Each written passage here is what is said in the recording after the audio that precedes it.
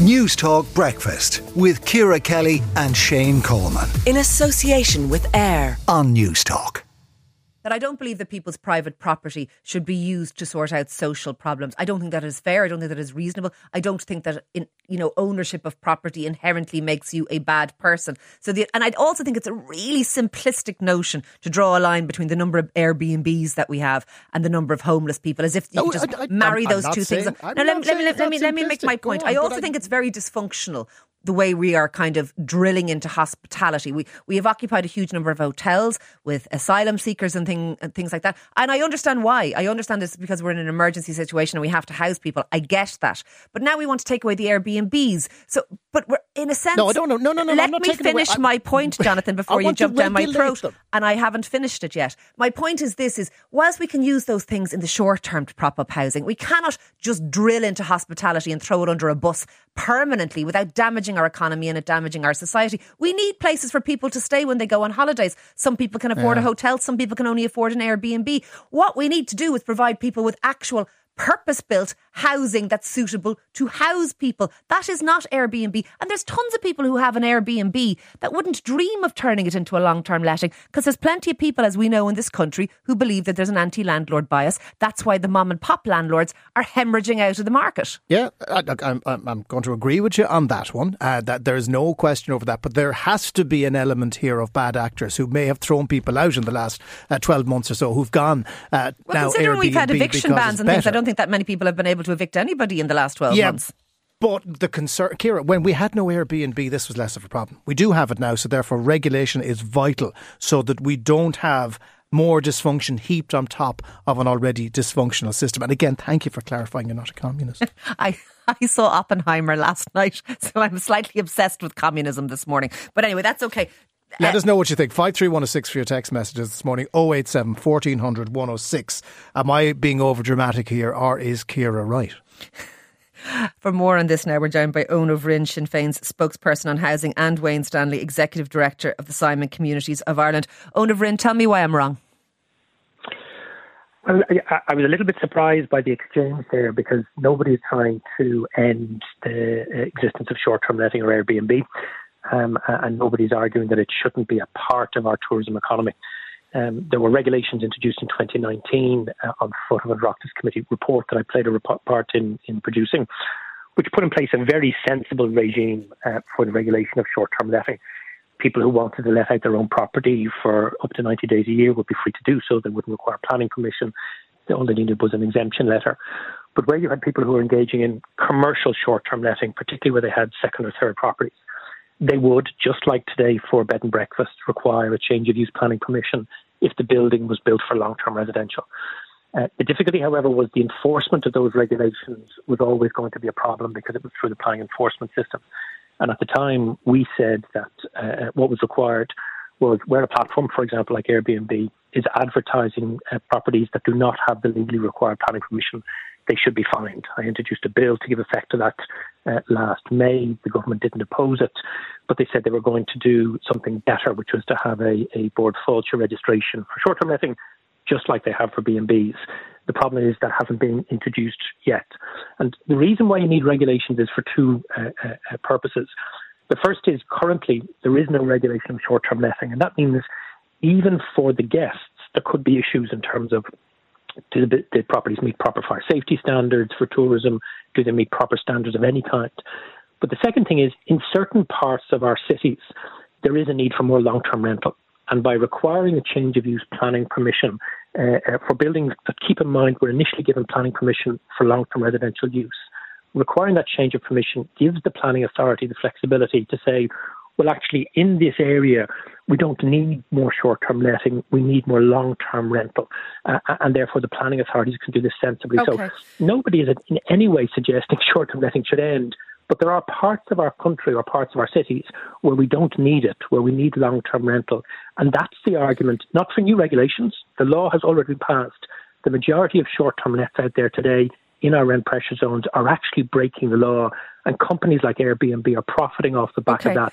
So it's time we had proper enforcement of the existing regulations. Owen, do we have any way of knowing, with there's 12,000 Airbnb properties apparently available around the country, do we have any way of knowing how many of them fall into this category? That many of them may indeed be the 90-day people who have an exemption, who are only going to rent it out, here and there for a few days. Maybe they're on holidays themselves and they decide that they might use their house or keep their house safe by having somebody in it while they're away. So part of the problem here is, despite the fact that Airbnb are often asked to provide that information so that we all have clarity, they refuse to do so. And that was the case when we were dealing with this matter in front of the Oireachtas Committee back in 2018, 2019. Yesterday, the Sunday Times ran a very good story based on data by a website that kind of tracks Airbnb across the country called AirDNA. And they try and break it down into full properties and what we call kind of genuine peer-to-peer home sharing, exactly as you said, people letting out their own property for a period of time just to supplement their own holiday. So we have a picture.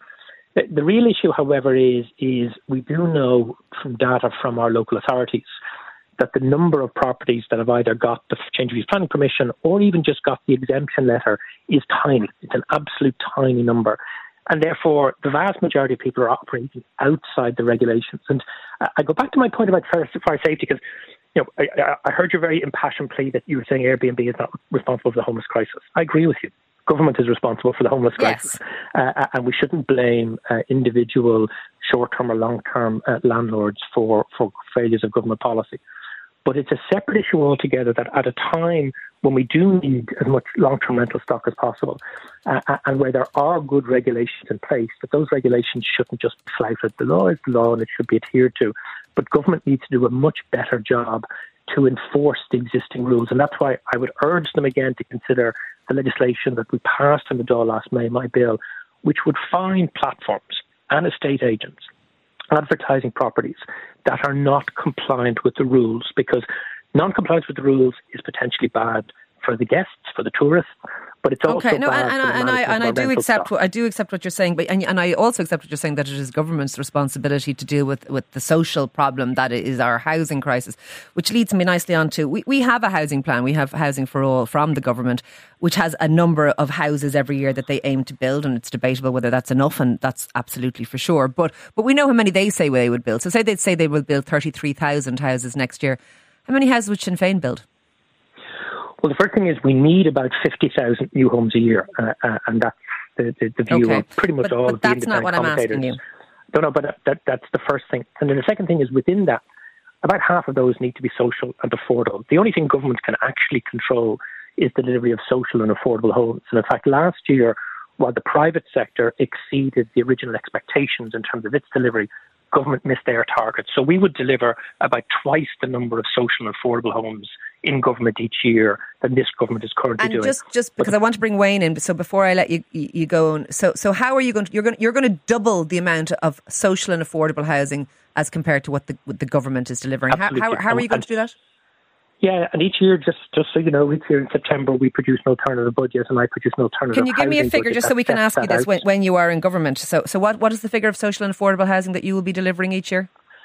Well, it would be at least 20,000, and in real terms, depending on when the next election is, because of government's under-delivery, it's going to have to push up beyond that, possibly towards 25,000. So you're going to build 20 to 25,000, and the government has only managed half of that. Just briefly, how are you going to do it?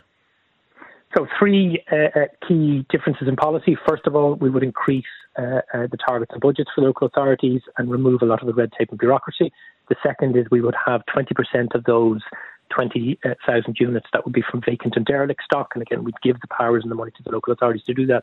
And the third is we would have far greater use of new building technologies. You can manufacture a 90 square metre home in a factory in 90 days, fully compliant, within 11 weeks. You're going to fully use compliant with fire safety regulations, building regulations. So 3D printers, etc. More modulars and more powers and money for local authorities. Look, thank you for that this morning. Thank you for that indeed. That is Eoin O'Broin, Sinn Féin's spokesperson on housing. Let me bring in Wayne Stanley, Executive Director of the Simon Community.